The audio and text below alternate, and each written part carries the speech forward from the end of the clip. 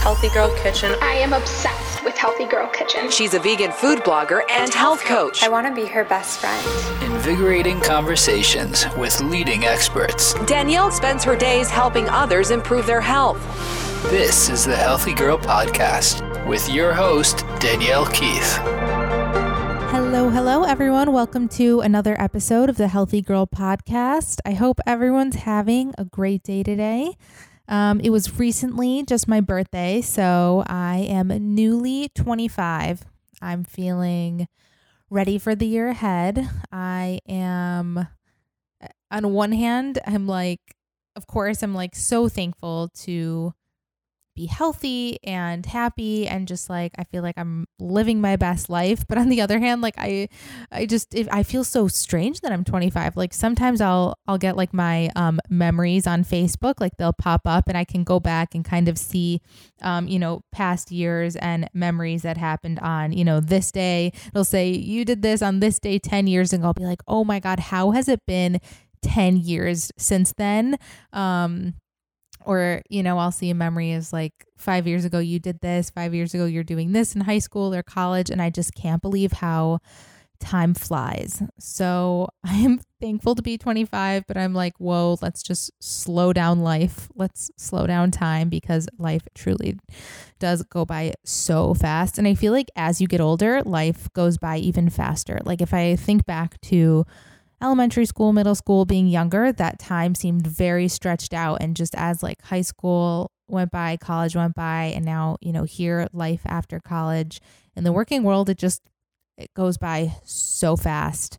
So thankful to be 25, looking forward to the year ahead, but just cannot believe how quickly life moves. And to everyone who wished me a happy birthday, thank you times 100. Everyone in the Healthy Girl Kitchen community who reached out to me to let me know that,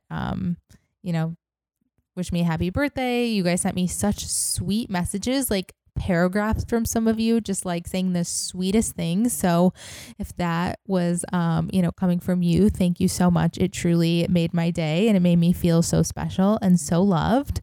So let me just tell you the health tip and my cooking tip of the day before I tell you about the guest of the day. So for the health tip, I want to talk about fruit, which we're actually going to talk more about with our guest today, but I wanted to include it in the health tip because fruit is so important to include in your diet, and there's so much talk going around. There's so many people and just trends of, even health professionals saying to limit your fruit intake because there's too much sugar. And I think that it's really important for, people like myself to encourage you to eat fruit. As you know, I am a holistic health coach, and fruit is so incredibly beneficial for your health. It's filled with fiber and nutrients and disease-fighting antioxidants and all kinds of vitamins and minerals, vitamin C, vitamin A that you can't get in outside sources. So make sure that you're including fruit in your diet, whether it's in a smoothie, whether you cut up an apple with almond butter, whether you have some orange slices or pack a little clementine in your lunch, or maybe you have some berries on your oatmeal in the morning. It could even be frozen blueberries that you stir into your oatmeal. Just any way you can get fruit in is so amazing for you. And I think for me, what I notice when I include fruit is, one, my digestion is on point. My gut loves when I include fruit, which is mainly due to the hydration that it includes and also the fiber. And I notice my skin is at its peak when I'm including a lot of fruit. So when I'm nourishing with pineapple in the morning and kiwi and apple slices, I notice I have much less breakouts, especially around my period. And I just noticed that overall my complexion looks a lot clearer. I think, again, because also it provides that great hydration. So yeah, look at your day, look at your diet, and try to see where you can fit in more fruit. And I think, as I said before, I think the easiest way is making a smoothie. It's so quick, so simple. Make a berry smoothie, make a smoothie with frozen mixed berries, frozen pineapple. Maybe you do a frozen mango smoothie and add some spinach in there. I think that's one of the simplest ways to get some fruit in. And then the cooking tip of the day is to make chickpea chocolate chip cookies. And you're like, what? Chickpea chocolate chip cookies? Are you kidding me, Danielle? That sounds gross. Or maybe to you that sounds good. But I know a lot of people are like, oh my God, what are you talking about? You make cookies with chickpeas? And let me tell you, they're the freaking bomb. Basically, you use cooked chickpeas as the base of your chocolate chip cookie. So instead of using flour or something else, you're going to use chickpeas as the base. And then you have a fiber, plant protein rich cookie base. And then you add all like nut butter and oats and dates and some vegan dark chocolate chips, of course. And I used coconut sugar in mine and maple syrup as the sweeteners. But I have a new recipe on healthygirlkitchen.com for chickpea chocolate chip cookies. You have to make them. Like, this is an emergency. You have to go make them this week. They're so easy. You make them in the food processor and it's just like the perfect healthy dessert. Like, I know I'm always craving something sweet after dinner. I like having, a little piece of dark chocolate or a little healthy treat that I make. This is the perfect little after dinner treat or even like a snack throughout the day. And because it is made out of like chickpeas, dates, peanut butter, oats, it actually is filled with nutrition while also feeling like you're having a delicious treat. And of course, it has sugar, from the coconut sugar and maple syrup and chocolate chips, but it's like the best new vegan dessert that I am obsessed with. They're also gluten-free, oil-free, 100% plant-based. And again, those are on my website, so you have to check them out. And if you make them, make sure to post them. Tag me at Healthy Girl Kitchen. I want to see your chickpea cookie creations. And that leads me into our guest for the day. You're going to love her. She's so sweet. We had the best conversation. I feel like we had so much in common. And I found her through TikTok. We kind of connected through there. She makes amazing TikTok videos all about health and nutrition. So our guest is Sofia Fabbrizio. She is a clinical dietitian who specializes in acute care medical nutrition therapy. And on the side, she has a social media account on both TikTok and Instagram where she educates people about nutrition. She makes fun, healthy recipes, and she debunks all of the diet culture fads and false nutrition info that you'll find on social media. So Sofia joins us to kind of debunk all the fads out there, debunk and kind of crowd out the wellness noise and give us the straight facts. So without further ado, let's welcome Sofia to the Healthy Girl podcast. And don't forget to screenshot this, put it on your Instagram story and tag me so that I know you're listening. I love seeing who's listening to the Healthy Girl podcast. It actually makes my day when you guys post, and also make sure to rate and review the podcast if you are enjoying it. It helps me so much, and it would mean a lot. And just a little side note, everything that we talk about today is not personal medical advice or nutrition advice. So always make sure if you're having an issue to talk to a dietitian or doctor near you. So yeah, let's jump into the episode. Hi, Sofia. Welcome to the Healthy Girl podcast. Hi, thank you for having me. I'm so excited to have you here. As I was just telling you, I feel like I already know you from watching all of your fun, educational health TikToks. So I'm now excited to connect over video chat. We're in a video chat, so it feels like we're face to face, which is super nice. But I'm sure we have so much in common, so much to talk about. And I wanted to really talk to you and invite you on because you are a registered dietitian. And I think there's a lot of health information that goes around, a lot of wellness noise, a lot of diet trends, health fat, just a lot of nonsense. So I really want to be interviewing you, talking to you to bring your expertise to the Healthy Girl Kitchen community. But I wanted to start with your background and like your kind of health journey and how you became a registered dietitian. Yeah, so I became really interested in nutrition for my own health reasons, initially in middle school, which is pretty early on. I wanted to be a marine biologist before that, but then in middle school, I developed dyspepsia, which is just getting nauseous after you eat.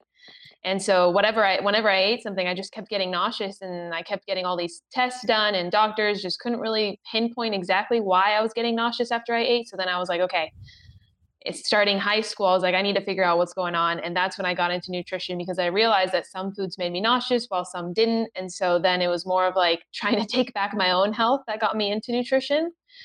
And then from there, I already knew, I didn't exactly know what a dietitian did or was. All I knew is that they were in the realm of nutrition. And so that's why I applied to UC Berkeley under the nutrition major. And I just went with the flow. Felt really annoyed when I was put in the pre-med chemistry OChem classes and biochem classes, because those are the absolute worst. But they are a really good, in the end, if you look back, they are a really good background to have for nutrition, also in addition to medicine. And so that's how I got into nutrition. And then once I did my internship to become a dietitian, I really fell in love with clinical nutrition and working in an acute care setting, and especially in the ICU. And so that's when I realized, oh yeah, this is what I want to be doing. So what's the process like to become a dietitian? Like maybe for someone who doesn't know what that process is, because it's very intense, where, you know, someone who calls themselves a nutritionist has to go through no formal training. So I want you to kind of explain the process, and also for maybe someone who is interested in becoming a dietitian, that would be helpful. Yeah, definitely. I have actually gotten a good amount of comments on my posts asking me, can you make some videos about how to become a dietitian? Because I'm interested. And so it's 4 years of undergrad. If we go through the timeline, it's 4 years of undergrad where you complete all the required courses. Where I went, it was called the DPD program. Basically, all the required courses that then set you up to be able to apply for an internship. You can't apply to an internship without those courses, having done those courses first. And those are like OChem, biochem, metabolism, microbiome, et cetera. And then you do, so after the 4 year, and then depending on how long, because I did make a video and someone said, well, actually it took me like 5 or 6 years to finish university. So the goal is to just get a bachelor's, right? Finish those courses, get your degree, and then apply and get an internship. Internships are very difficult to get. There's a first round and there's a second round. It's very similar to med school, where you rank the schools, you rank the programs, and then it's a matching system. I actually didn't get matched the first time, but it was actually a blessing in disguise, because the second round I applied to the UC Berkeley ISB, and ISB is the name for the second round internships. And they're just as great as the first rounds. The program directors know that this matching has such a low match rate. This matching system just doesn't, a lot of people don't get matched. And so that's why they created this second round. And I ended up going to the Berkeley ISB, which was amazing. And did my clinical rotation at Kaiser in Oakland, which I absolutely loved. And so once you do that 1 year it's an intense internship, it's unpaid. You're working in a hospital in addition to having multiple assignments. So you're working like 9 to 5, but I had to go in like 7:30 to like 4:30 most days. And then on top of that, you also have all your assignments that your program requires. And by the end of it, you're basically a dietitian. By the end of it, you have staff relief, which is basically you taking on the role of a dietitian in the hospital. And they kind of just watch over your work and make sure you're doing the right thing. And after that internship, you just have to study for the national board exam. And then once you pass that, you become a dietitian, and then you can specialize after that. In 2024, they're also going to require a master's degree. I believe it's 2024. I might have the year wrong, but soon we're going to have to also get a master's degree before taking the national board exam. So that's coming up soon as well. Oh, that's interesting. So do you have to then go back and get your master's, or you're kind of like grandfathered in? Yeah, technically I don't. I'm grandfathered in. Yeah, I technically don't, but I think I'm going to anyways. I know I want to do some type of higher education after, some type of graduate degree, whether it's a master's, a PhD. That's where I'm at right now. I'm still trying to figure out what to do next. But it's definitely something I want to do, because doing the internship kind of leaves you with this like desire to do more. Like you learn how much you don't know, right? And so then it leaves you just wanting more. And so definitely thinking about going back to school again. Who are you working with on a day-to-day basis? What's your focus? So as a clinical dietitian, I'm currently in the middle ground. I've been applying to jobs, and because I became because of COVID, everything kind of got, as usual, messed up. And after I finished my internship, it took many months before I could take the exam because many of the testing centers were closed or just were packed because they were only letting a couple students in at a time because of COVID. So I ended up having to take my exam like 4 months after I actually finished my internship. And usually you only study for 1 month.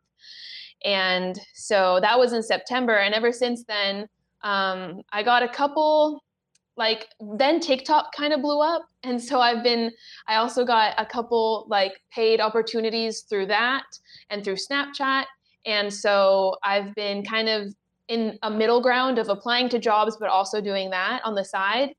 But hopefully as a clinical dietitian, what I will be doing is providing medical nutrition therapy for patients in a hospital. And that's actually a really good question because I always want to speak about this because I feel like dietitians have this reputation and stereotype as being just the people who tell people how to lose weight. When really that's only like maybe 1/32, like such a small fraction of what dietitians actually do. In the internship, we're trained to provide medical nutrition therapy for patients in a hospital setting who are very sick. And so what medical nutrition therapy is basically being able to prevent malnutrition, because lots of research shows that if patients are not provided nutrition in a hospital setting, they have a higher rate of morbidity and mortality. And so basically in layman's terms, it's like they either don't survive as much, or they get better and then they come back to the hospital because they were so malnourished to begin with, because they aren't able to recover as well without proper nutrition. And so being able to work in like a multidisciplinary team, like knowing what the doctor's plan is and then being able to provide nutrition, because a lot of patients in the hospital either can't eat, aren't eating as well. So we have to provide tube feeding recommendations, or to the extreme, we'd have to provide parenteral nutrition, which is IV nutrition. And so that's the majority of what dietitians do in the hospital setting, is making sure to prevent malnutrition and provide nutrition based on specific diseases and conditions like liver disease, like cirrhosis, or renal disease, etc. And I'm sure it doesn't help that hospitals really have such poor quality options. Yes. How do you work around that? Yeah, that's a huge part. So when I initially wanted to become a dietitian, I realized that I actually really wanted to become an integrative dietitian when I first was interested, because I was really interested in like, okay, how do we provide like actual food? Like which foods have which vitamins, and how do we provide a diet, like a healthy diet out of that? When really it's less about that and more about just preventing malnutrition, because malnutrition is such a big issue. And so when I got to the hospital and I saw the ingredients of some of the protein shakes, because when patients can't eat in a hospital, we have to give them supplements, and supplements are like mini protein shakes. And all these protein shakes, like it's something bigger than what I don't have a lot of power on dictating what supplements to give patients, because it's all what contracts the hospital has with certain companies and to provide these supplement shakes. And so the hospital I was at had a contract with Nestle, and the protein shakes that they provide, unfortunately, don't have the best ingredients from a dietitian's point of view, but they get the job done. So it's kind of it's a balance. It's like, okay, so I could give this patient something that doesn't have the best ingredients, but at least they're not going to get malnourished. And that's my key goal. Because these supplements are filled with like corn syrup, refined oils, etc. And there actually is a new company that started a new supplement. They're called Kate Farms, that the hospital now carries, and they're much better ingredients. They have like MCT oil and like agave and more, less processed ingredients, and which is great to see that's now up and coming. But when I initially went into my internship and I saw these ingredients of the regular protein shakes, I looked at my preceptors, which are basically my managers, and I was like, what? We're giving these patients this? And they were like, don't worry about it. You can't do anything about it. Just look at the protein, the calories, make sure, because they're basically multivitamins in a supplement. They basically have all the vitamins and minerals, and they have your protein, they have your carbs. They have your fat, they have everything you need. Basically, if someone isn't eating enough, you can rely on them to make sure that they aren't going to become malnourished, which is the goal in the end. Right. No, that And makes a lot even of yeah, sense. And I'm yeah, sure, and even yeah. no, that's just must be very frustrating for you. And then the food in itself, how good the actual food is, depends on the hospital that you're at. UCSF has really good food. Kaiser has pretty good food. Like even the dietitians are allowed to like have some of the food. Not the actual food that they serve, but they like have the already prepped food that comes, like the ready prepared food that all you have to do is heat in a microwave. And the dietitians at the hospital eat it. And so if they eat it, that means, it's not that bad, right? It's it's not totally refined and lacking of nutrition. It's decent food. Yeah. Well, for those of us who are at home and thankfully not in a hospital setting and can go to the grocery store and stock our pantries and fridges with, basically anything we want, let's kind of dive into that. And first, starting with, you posted recently a TikTok video about debunking the whole concept that fruit has too much sugar. So let's talk about fruit. Let's talk about fruit. Okay, yeah. Fruit is it's tricky and it's not, because if you're an otherwise healthy individual, even like the dietary guidelines of Americans, the Academy of Nutrition and Dietetics, like all the recommendations that come from these organizations include half of your plate should be fruits and vegetables, the other half should be whole grains and a protein source. Whether that's a vegan protein source or not, it's okay. And if it's a vegan source, like making sure you're making a complete protein, like having all the amino acids in there at once. And that just goes to show that if these are the recommendations that these organizations are making, they're based on research, they're evidence based, and it shows that fruit, for an otherwise healthy individual, it has vitamins and minerals, it has fiber. It's totally great and okay to eat. It's better than okay. It's really good to eat because of the vitamins, minerals, and fiber, which we know are very beneficial to the body, and fiber is really good for your gut health. And so I think this fear of fruit stemmed from diet culture that tends to just look at macros and not necessarily the whole food in it of itself. And which is why I really don't recommend counting calories and counting macros, because it's just a recipe for disaster and can even lead to an eating disorder. Like, yes, it can help some people, but how many people can practice and learn how to macro count and calorie count and then stop? Like, I have yet to see someone who can completely stop and just let go of it and just eat freely after having done that for so long and achieved their quote unquote body, their like ideal body, using those methods. And so, yeah, there really doesn't need to be this fear around sugar, especially because sugar is the main source of energy for the body, which also I think this fear of fruit stems from the fear of carbs that has now become very prevalent in diet culture and in general. And it's interesting because if you go back in history, right, where right when we started seeing this rise in obesity and diabetes, like the epidemic of obesity and diabetes kind of started right after the low fat craze, which was after this huge research study showed that all the like cardiovascular disease was tied to fat consumption. But it didn't, but what I realized is that when I looking back at this research, it didn't distinguish between what kind of fat. Are we talking about saturated fat, like monounsaturated, polyunsaturated? Like there's so many different types of fat, and that in general, just this fear of fat started. And so everybody started taking this to the extreme and started eating low fat. And then obviously the food industry caught on and started making all these low fat products that ended up having a sugar in them, because if you take away the fat, you take away the flavor. So you have to add it on back with something, and that something was sugar to add the flavor back. And so that kind of started this whole craze, which then leads us to now start going into research and saying, okay, now actually maybe it's the added sugars that are the issue that we should be worried about. But just because added sugars is something that we should pay attention to doesn't mean that all sugars are bad, right? And there's different types of sugars, where you get them, the source. Like, it's so much more complex than just saying, oh, we shouldn't be eating sugar, right? Or refined sugar, for that matter. And it's just so, what I've noticed diet culture tends to do is take large claims and just oversimplify them. And which is definitely not something we should be doing when reading research ever.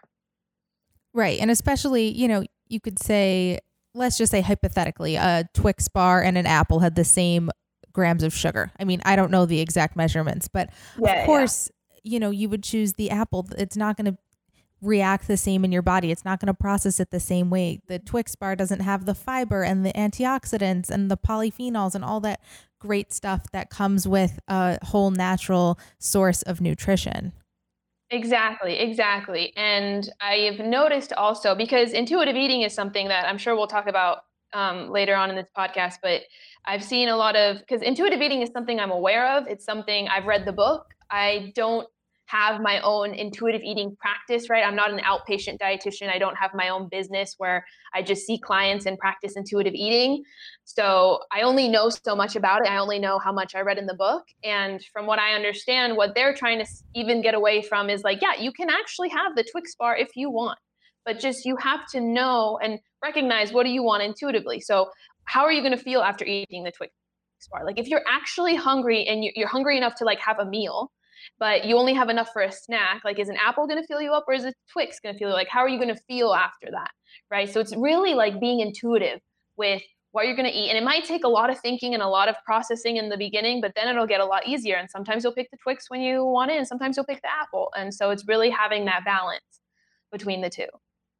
Yeah, that's interesting. And I think, well, let's go into intuitive eating a little bit. I know you just said, you read the book, it's not your specialty, but, just in general for intuitive eating, I know for myself, if I were to just eat intuitively, I would eat too much, or I would eat too much of the wrong, like I might use intuitive eating as an excuse to eat more or eat something bad, or like just an excuse to be like, oh, I'm on my period, I'm going to eat whatever I want, or, my body's wanting chocolate, so I'm going to have 2 chocolate bars. Like, I intuitively, so I think it can be, an opportunity to use excuses, but I think it can be done right. I think it's like a tool that you need to sharpen. Like, if you actually get good at it, like if you're actually, as you said, critically thinking about each step, I think it can be helpful. Yeah. So from what I understand, the pillars of intuitive eating are kind of just like centered around this idea that like no food is good or bad,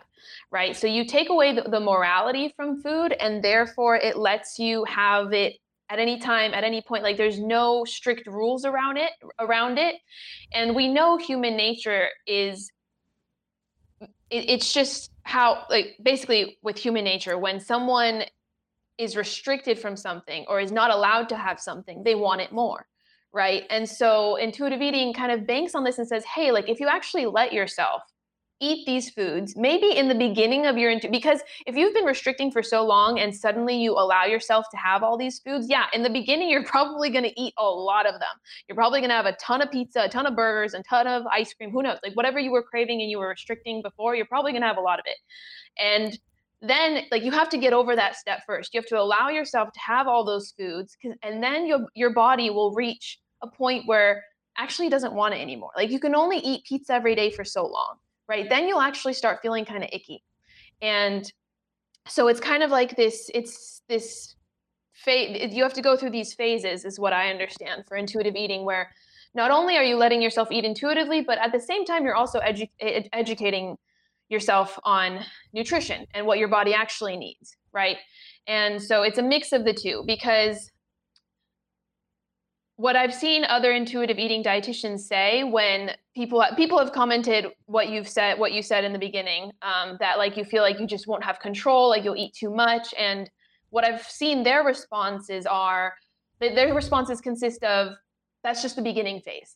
Then once you allow yourself to have these foods, you'll be able to be more intuitive with it, and you'll really ask yourself, okay, well, how do I feel after that? Like, let's say you're craving, who knows, like chocolate cake, and you eat like, you allow yourself to have, two, maybe even three slices. Like, then you ask yourself, okay, how do I feel? Like, not out of guilt, like removing guilt from the situation, literally just like, how does your stomach feel? How's your energy? How do you feel the next morning? And then you go from there. And then you say, well, actually, I don't feel that great. And so the next time you're presented with, let's say, a cake, you might only eat two slices because you're like, I actually felt really shitty the next morning. Right. And so it's kind of developing that mindset. And I also, initially, when I actually heard of intuitive eating and learned about it at university, the first thing that came to mind was, okay, well, actually, there are individuals who will reach a certain weight and reach a certain amount of fat composition on their body, and fat releases hormones, right? And when people reach a certain level of fat and weight, that actually dysregulates their hormones to a certain extent, where they have leptin resistance, so they don't feel full, and they are hungry all the time, right? And so if you ask them to intuitively eat, okay, then you have an issue because their hormones aren't telling them, they're not giving them the right signals.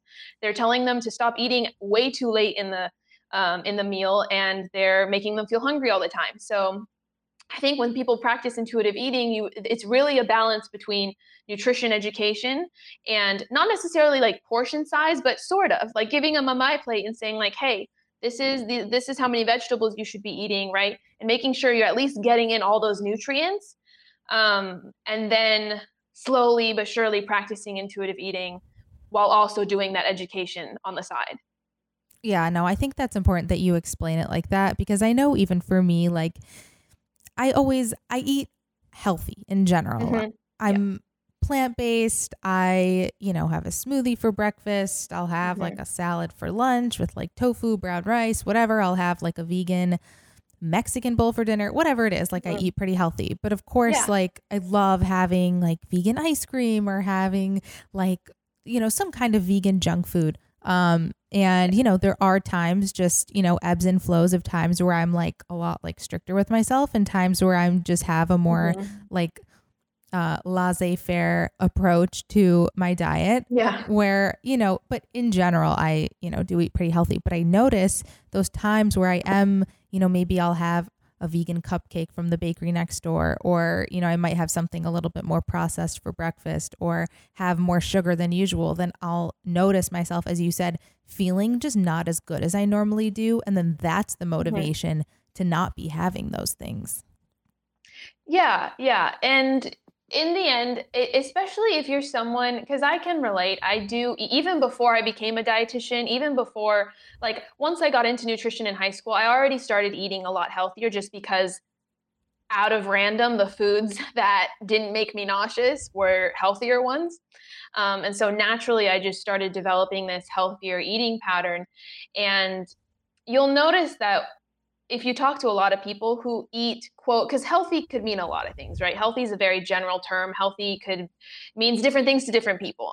For sure. To me, it means eating a lot of nutrient dense foods, eating a lot of vegetables, fruits, eating things that are really going to benefit your body to like give you energy to make you feel good, right? That's what healthy means to me.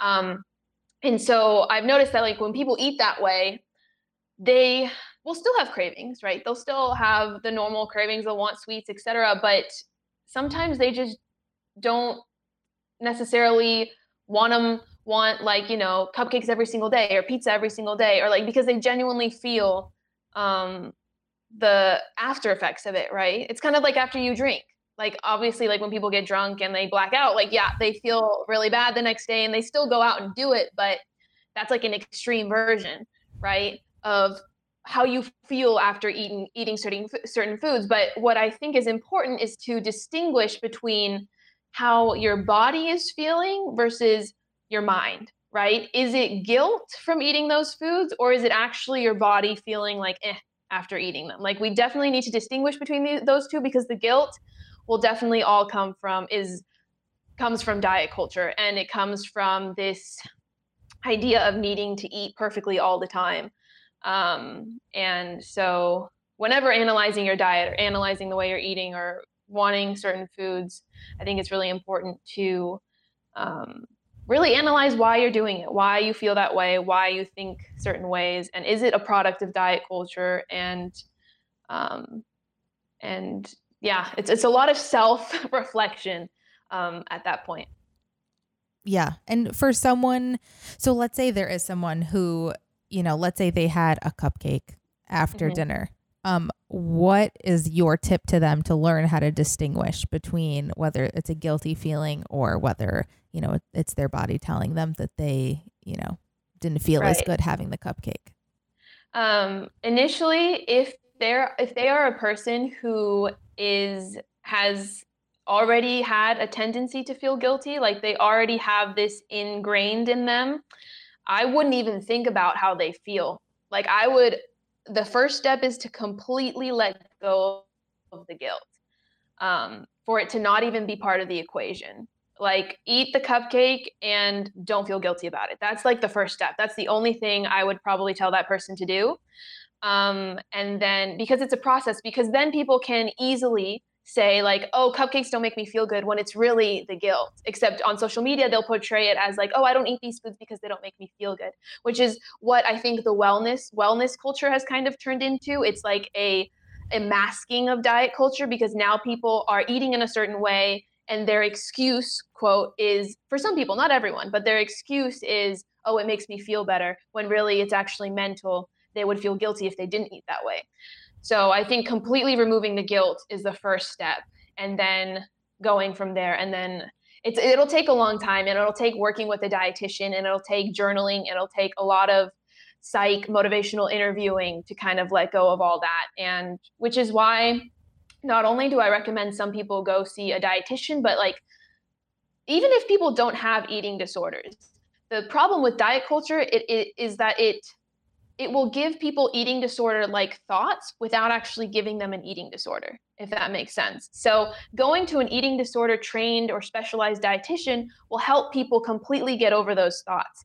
Because I've seen many people, even especially in college, who didn't have eating disorders, but will say things like, oh, I feel fat. Oh, I'm not going to eat today because I'm going to drink a lot later. Like, even though that person doesn't have an eating disorder, those thoughts and saying those things to people is totally eating disorder language.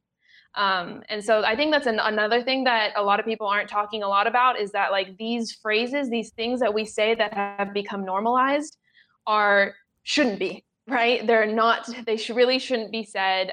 Saying, I feel fat. I feel like I need to eat. No, I feel like I have to work out after eating an ice cream sandwich like a night before, like all those thoughts, and whether they're thoughts or whether people actually say them, those are all very uh, like minor versions of like eating disorder talk.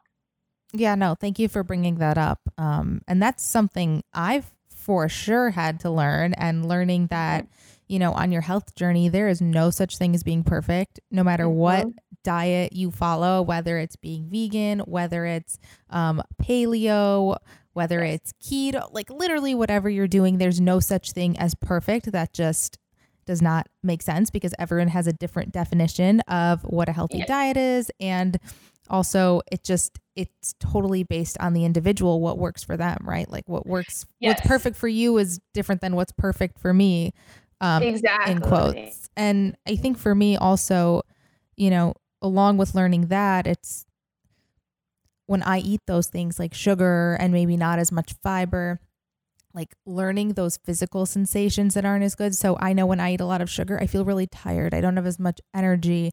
When Mm-hmm. I have, if I chose white bread instead of whole grain bread, I notice it in my digestion. Like I don't have as regular digestion, if I'm not Mm-hmm. having those whole grains. So those are the things that I've personally learned to realize. And like, that's why I eat healthy, because it genuinely makes me feel good. And so I'm glad we talked about this. I think it's not Yeah. talked about enough. Yeah, definitely. And that's like the goal, is to realize, okay, I feel good when I eat this way. Like, I have regular digestion, my acne's clear, or like I don't have as much acne, like I feel good, I have energy, but I also don't restrict the foods that I crave, that I love. Like, if my friends are going out to get pizza, I'm going to go out to get pizza, right? It's really having that balance of eating in a way that makes you feel good, which also includes the foods that you crave, that you want to eat, that your friends eat, etc. Because then it takes a toll on your mental health. Like if your way of eating is at an expense of your mental health, like how healthy is it really? Right? If you have to give up socializing, or you have to like plan your meal ahead so that you can go out, or you have to figure out how to eat a night that you're going to drink, how healthy is that really? And what you said before kind of reminded me something about intuitive eating, and it's that unfortunately, diet culture has this ideal body image that it portrays, and that's why diet culture exists and is able to exist. That's why fit teas exist. That's why detox cleanses. That's why they exist, because they bank off of people's body insecurities, right? And so what I've noticed and what I kind of took away from the book is that you have to let go of that body image to be able to practice intuitive eating, because your body naturally likely won't look like that, like the ideal body when you start intuitively eating, right? And so letting that go is like the primary step. In addition to letting go of all guilt, like that is like the main goal initially. Like you won't be able to truly practice intuitive eating until you let go of that body, or that desire to look a certain way. And I think that's something that a lot of people don't talk about, because in the end, it's kind of hidden. It's like underneath. It's not actually said. It's kind of like under the iceberg, right? And so yeah, I think that's a big part in letting go of diet culture thoughts, is letting go of also the body image that people strive for. Which is so freaking hard. I'm sure It is. you It feel is that because way it's too. everywhere. It's Because people everywhere. pay to look that way. Rich people like are able to get surgery and look that way, and that's not the reality for a majority of people. And there are people who are just genetically will look like that. And unfortunately, the people who genetically look like that, who can eat whatever they want and can look like that, are the ones that get the most attention on social media. And people don't realize that genetics plays such a large role. Like, for example, the thigh gap. Like, literally, if your hips do not have a certain formation, you won't have one. It's in your DNA that you wouldn't have one, and it doesn't mean you're any less than the person who does have them. Like, it's literally just a space in between, your thighs. So some of the things that are, you know, become popularized or idealized are just kind of, it's sad. It really, and it's because it's unattainable for a lot of people, and it's what leads to a lot of unhealthy thoughts around food, unhealthy thoughts around body, like body shaming, and etc. Yeah. And I noticed on TikTok, it's a lot of younger girls, teenage girls who, as you said, are genetically blessed. They're at this point, they're going through puberty. They're probably burning a lot more calories than, Yeah. a woman who's in her 20s and 30s. And, these girls are then becoming role models, in quotes, to other girls. And, they're looking to their bodies for what their bodies should look like. Yeah, it's quite sad, and it's hard. It's difficult to stop it because based on the TikTok algorithm, is if one video, based on how much people interact with it, a lot of people will see it. And unfortunately, fortunately, we do have a body positive movement, right? There's a lot of TikTok accounts that are trying to let go of this and reinforce the idea that every body is a beautiful body, which is great.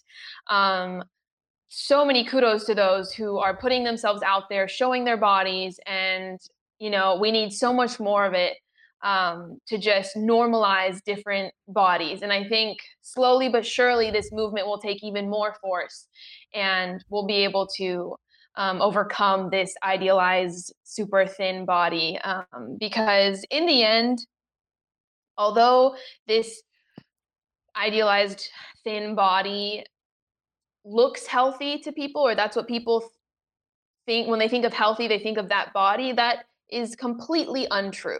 Like, absolutely no doubt about it.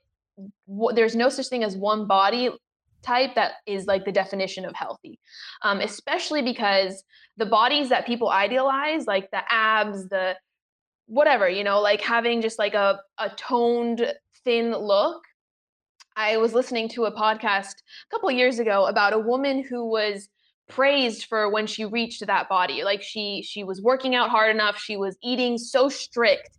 And what she came out and said was like, I was the most unhappy I've ever been in my whole life. I was fatigued, I was unhappy, I had no energy at all, but I had the body, but I hated it, right? Because sometimes if it takes that much, if it takes you restricting and doing kind of like what we said before, if it's at, you know, if you have to let go of your mental health and it takes a toll on your mental health just to look like that, like how healthy is that really?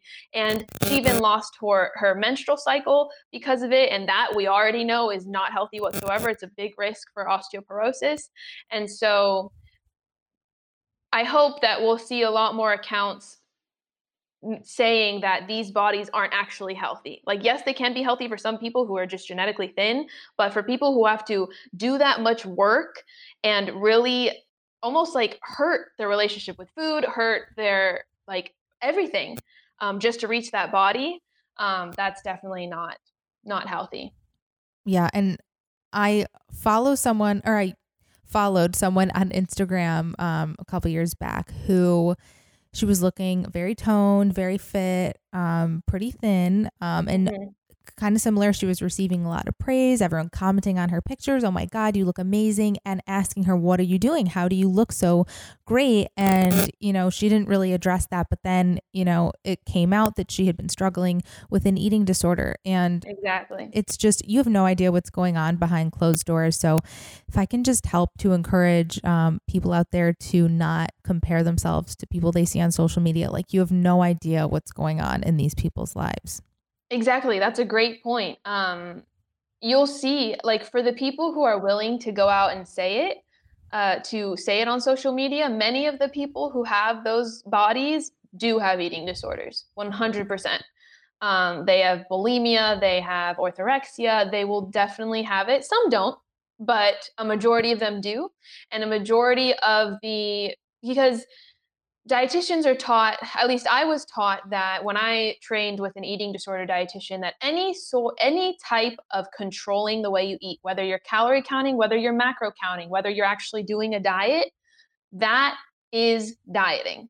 That is 100% dieting. Like a lot of people who count macros or whatever will claim that they're not dieting, but they are, because they're completely restricting the food that they're eating. They're planning it. They're making sure they don't eat more or less than whatever they plan, right? And so a lot of these fitness influencers who are just all they care about is calories in, calories out. They just completely on social media will just make a bunch of videos emphasizing macro counting and everything. That's really harmful because that's not, in my eyes, a healthy way to look at food. And it still pushes this certain type of body, and it causes people to look as food as good or bad. And I don't think is the solution to sustainable long-term weight loss in addition to mental health, good mental health. I agree. I want to Mhm. shift gears a little bit and ask you about magnesium for stress and Oh, anxiety, because you posted a video about this and I love just talking about the nutrient benefits of certain foods and how they can mhm. actually help with things like stress and anxiety, because some people don't Yeah, know how powerful diet can be. So let's talk about that. yeah, definitely. Magnesium is so important for so many things. Your muscles, your neurons, and it's well known. We're taught this in school, and a lot of integrative dietitians will also really emphasize certain foods because of the nutrients that they contain, magnesium being one of them. And it a lot of magnesium filled foods like chocolate, like almonds, like leafy greens, like spinach, like whole grains, can help not necessarily relieve stress, but help your body deal with stress. Magnesium is actually required for ATP to be in its active form. ATP is our energy substrate. And so magnesium is important for so many reasons. And a lot of Americans are deficient in it in addition to vitamin D.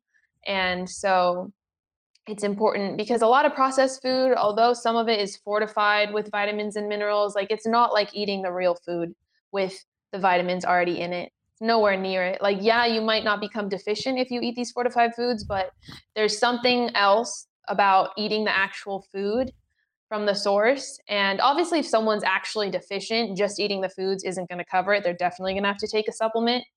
But magnesium is a great one to help relax the muscles. Um, and it's even there was one study that I saw that showed that magnesium and vitamin B6 together helped with menstrual cramps. Um, what was that because the people were deficient? I don't know, but it was just one study. That's interesting. Yeah, I sometimes take magnesium before bed just because it helps me to Yeah, me calm too. down. Yeah, twins. Yeah.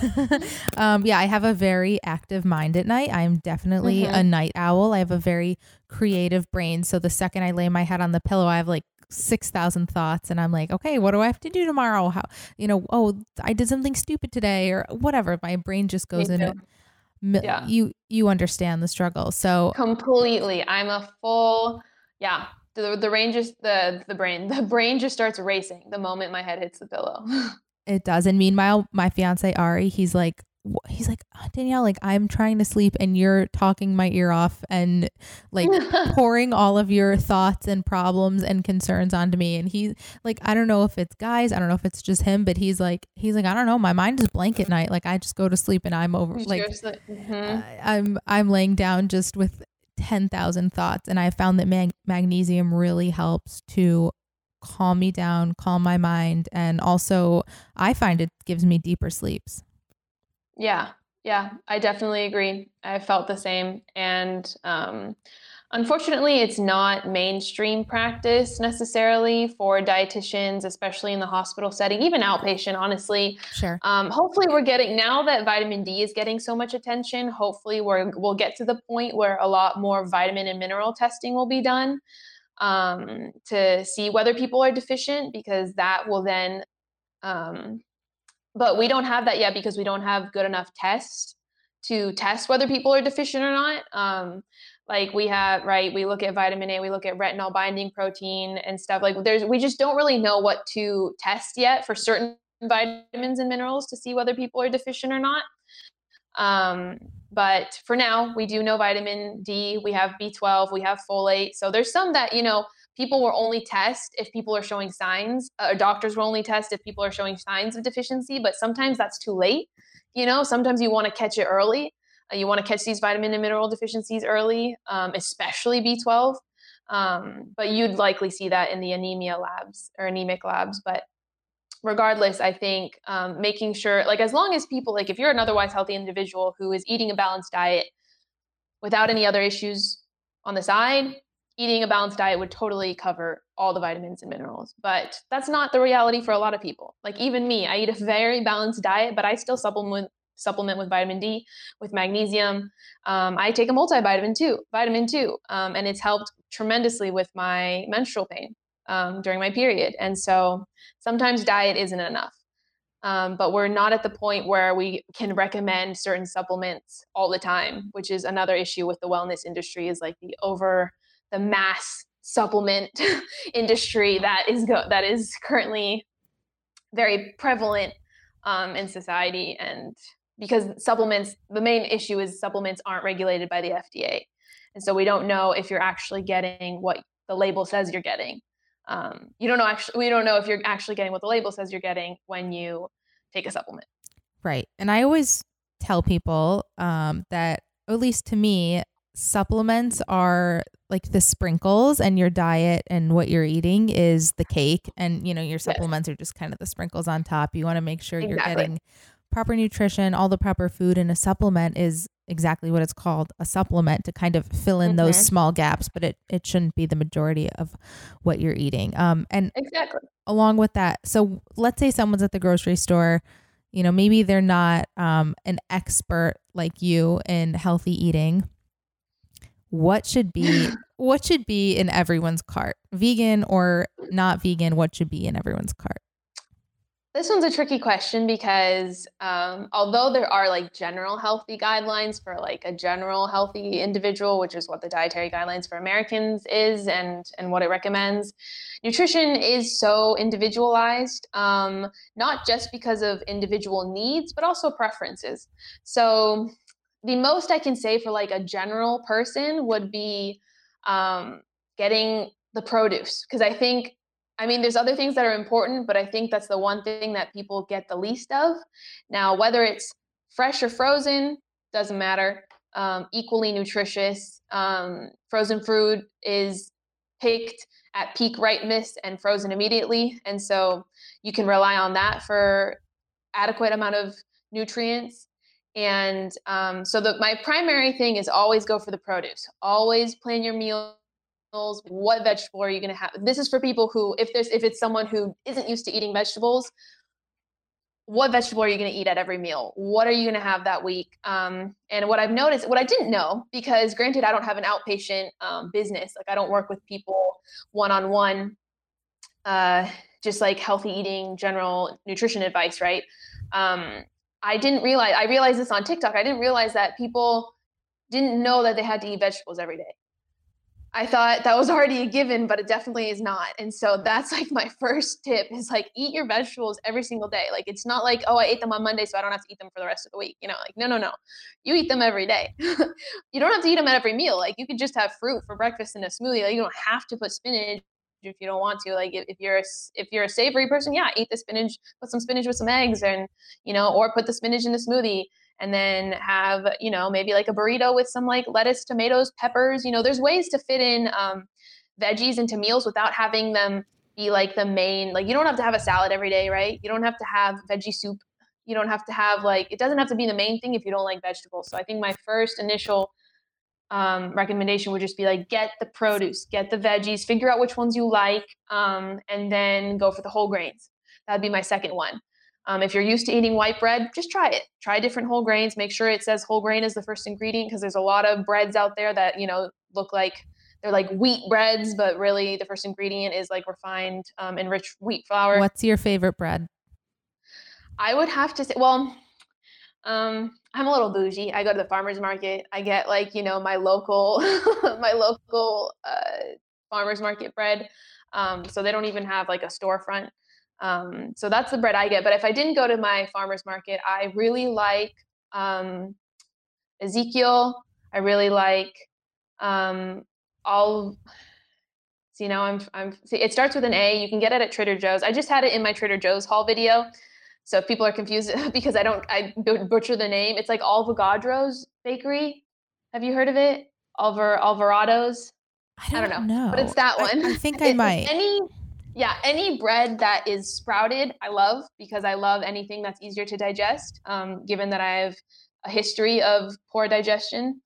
And yeah, those would probably be my top. Oh, and if people are gluten-free, because I know there's many celiacs out there, Bread Seriously, but this is only in the Bay Area. But Bread Seriously is one. They're a gluten-free brand, and those are the only ones I can think of at the top of my head. I actually have a vegan gluten-free bread recipe on my website. Ooh. So it's made with like all whole grains, psyllium husk, all kinds of good things. So I love that. Yeah, psyllium husk has a lot of research behind it. That's really good. I love psyllium husk. Yeah, tons of fiber, good for the gut. So yeah, flax seeds would be another thing that I would totally have people add to their granted, they have no GI issues. They don't have Crohn's or anything like that. Even though a high fiber diet is recommended, is like the go-to medical nutrition therapy recommendation for people with Crohn's. If they're in remission and they're doing fine, they just have it, not if they have a flare. But because high fiber helps, things run smoothly, also provide nutrients for the microbiome. And so, yeah, flax seeds are also definitely on that list of recommended grocery shopping. I love flax seeds, and I have you had those crackers? They're called Flackers, and they're flaxseed crackers, and the only ingredients are like flax seeds, apple cider vinegar, and sea salt, I think. Yes, I've totally had them. I think Yeah, it takes like a specific taste. Like you it have to does. like healthy food, right? There's some things that like I love healthy food. So I will like almost anything. Like if you tell me, if you give me something, I'll eat like flax seeds, whatever, veggie crackers, I'll eat them and I'll probably like them. But what I've noticed with my friends who don't tend to eat as many vegetables and like, as I do, they tend to not like those things.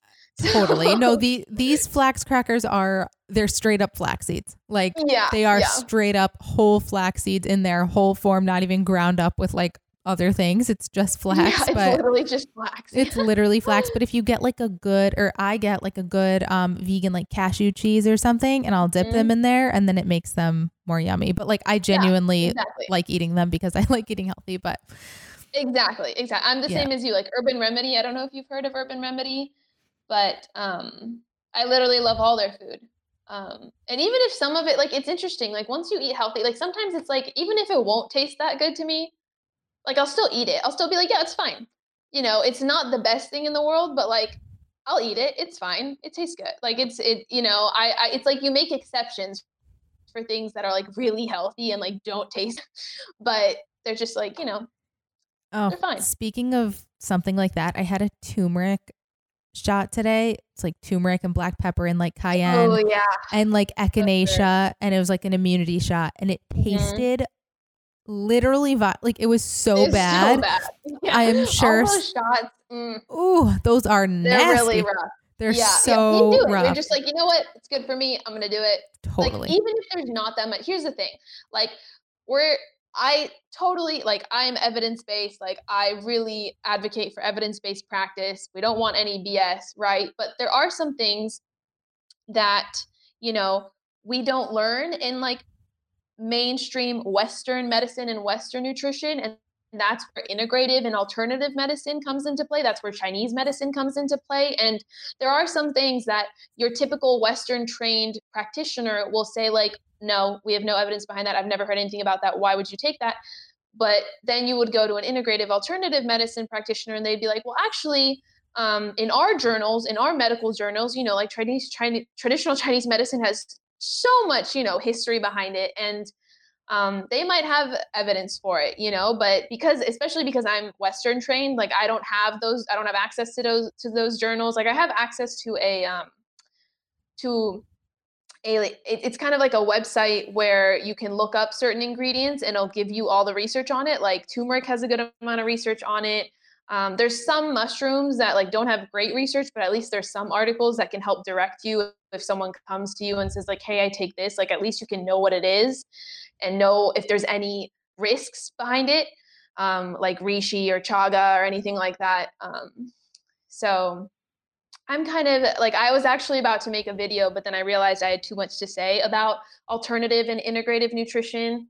I just have way too much to say about it, about like my thoughts about, like how like where I am about it. Because I mean, long story short, I think that people who have been lucky enough to have had all of their problems solved by conventional medicine are less likely to go to alternative medicine and are less likely to believe in it because they were lucky enough to have all their problems solved. They went to the doctor, something was wrong, they got lab tests done, the test showed something was wrong, they got the treatment, figured out, done, great. But that's not the reality for a lot of people. They go to especially with women with PCOS and Hashimoto's, they go to the doctor, they get labs done, everything comes back normal, and they still feel shitty, right? Those are the people who end up turning to alternative medicine because it was a last result. And then what happens? Alternative medicine works for some people, not for everyone, but I think whether you believe in it or not, it really has to do with how lucky you were with regards to conventional medicine. And I was one of those people to where it didn't work. When I had my dyspepsia, nausea after eating, like I literally could not eat. I lost so much weight. I was so malnourished. I was a growing teenager. I needed to eat. And in the end, like I got an endoscopy done. Like I did so many tests. And in the end, I went to a homeopathic doctor who provided me magnesium, which is literally all I needed. I needed to relax. Like it was very anxious related, anxiety related, and she gave me a couple other homeopathic medicines and I healed. I was able to start eating again and then I started realizing, and I started myself distinguishing which foods made me feel better versus others. And so that's why I definitely have part of me really, thinks alternative medicine and nutrition is an option for some people, and it can really help before turning to drugs.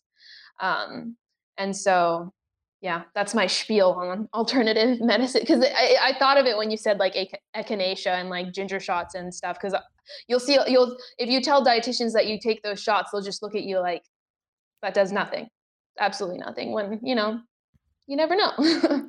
Yeah. And I think there's something to be said for kind of a marriage of the two, Western Mhm. practices and then, kind of the holistic remedies. I know for me, like still speaking about echinacea before we wrap things up, Yeah. if I feel like I'm getting a cold and I take echinacea, it goes away and I don't get sick and Mhm. it works every time. And I have like this kind of cocktail of things. Like I'll take a zinc, I'll take an echinacea, I'll pop a vitamin C. Like I have this whole medicine cabinet of herbs. And I swear when I take those things, I don't end up getting sick. When you get that like Mhm. little tickle in your throat, Yeah, I'll go, I'll, definitely. I'll take all these like immune boosting supplements and then I don't get sick. So I think there's definitely something to be said about some of Exactly, and them. it's also really important that you take it at the time that you do, because a lot of those things work as a preventative, and it's like right when you feel it, you immediately have to take it or they're not gonna work.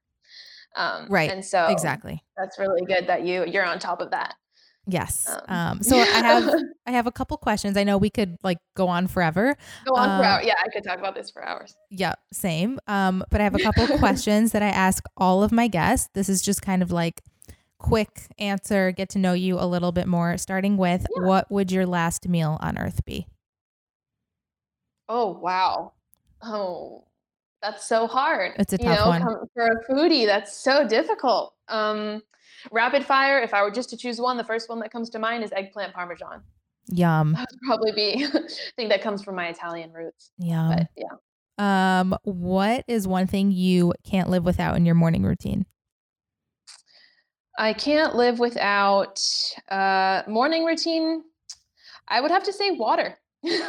Water is the one because I just recently started a morning routine. I really didn't have one before, but COVID kind of made me start having one, being at home all the time. And so I drink a bunch of water in the morning. And when I don't have that, I really feel the effects. I feel so dehydrated the whole day if I don't drink that, like maybe 8 to 12 ounce cup of water in the morning. Because then I meditate for like 2 minutes because not, I'm really, what's the word? I'm not patient. And so I'll just do a 2 minute meditation and then I'll journal. But I feel like I could live without those. What I can't live without is the water for sure. And what is something quirky about you people would be surprised to find out? Hmm. Oh, that's a hard one. They would be pleased to find out. They'd be Is that what you said? surprised. Oh, surprised. Okay. Um, hmm. I feel like I have a lot of them because as a kid, I did so many weird things. Well, not weird, but I tap danced for 9 years. I was and did like acting for a long time. So I guess that could be one. I speak Italian. I'm 100% Italian. My parents immigrated from Italy. And so that's one that a lot of people don't realize, especially on TikTok. When I did a video where I spoke Italian, everybody was like, "What? You speak Italian?" That's So, so funny. No, that is definitely a fun fact. If you had to pick one form of exercise to do for the rest of your life, what would it be? mm, mm. It would probably be surfing. I'm not a professional surfer. I did not grow up next to the water, or I kind of did. I mean, I live in San Francisco. So like I do have water next to me, but it's not like I grew up on a beach and was able to go surfing all the time. But the times that I did, oh my gosh, probably the most fun I've ever had. And I'm able to like stand up and everything and actually surf. So that's what makes it probably one of the best workouts, I would say. Um, and initially, when you asked the question, I was like, "Oh, I love yoga school." But at the same time, I was like, "Wait a second. There's so many different types of exercise that wouldn't be labeled as exercise because they're not your typical like HIIT, yoga, weightlifting, what have you. But all those outdoor sports, and I mean, I played volleyball for like 15 years, and I played it in college. But still, surfing is so fun. I Would love probably that. choose that one. What is Mhm. your favorite grocery store? I would have to say not a grocery store. The farmer's market is my favorite place to get because I love supporting small businesses. You get to know them. Because I go to Italy every year. I mean, not aside from the year COVID happened, but I have gone to Italy every single year. I mean, I've been blessed to do that. I've been grateful to be able to go back and see because my entire family lives there aside from me, my mom, my brother, and my father. And so going back there, I realized like it's a completely different community, and especially the town that my grandparents live in. They know all of the people who make their food, who they buy their meat from, who they buy their cheese from, their milk, their vegetables. Like they have this connection and relationship with them, and I really love that. And I found that when I go to the farmers market, that they know me, I know them, and I support their business. And so that would probably be my favorite. Love that. And one more thing. This is Would You Rather Foodie Edition. Are you ready? Mm-hmm. Ready. Okay. 100%. Peanut butter or almond butter? Almond butter. Full send. Pasta or pizza? Pizza. Ice cream or brownies? Ice cream all the way. Spinach or romaine? The first thing I thought of was E. coli, so spinach, even though you can find it there. Pancakes or waffles? Pancakes. Smoothies or juices? Smoothies. Milk chocolate or dark chocolate? Oh, dark chocolate. Lemon or lime? Lemon. Hummus or guacamole? Hummus. Pesto or Alfredo? Oh, pesto. Same. Pesto's so good. Yeah. Underrated, but so, yeah. And lastly, where can everyone find you on social media? At my TikTok and Instagram. Unfortunately, they're not the same name. They're similar, but they're not the same. On Instagram, it's Grain of Sofia. On TikTok, it's Grain of Sofia _RD. Love it. And I'll also link your social handles in the show notes so that everyone can easily find them. But thank you so much for being on. This was so fun. So nice to connect.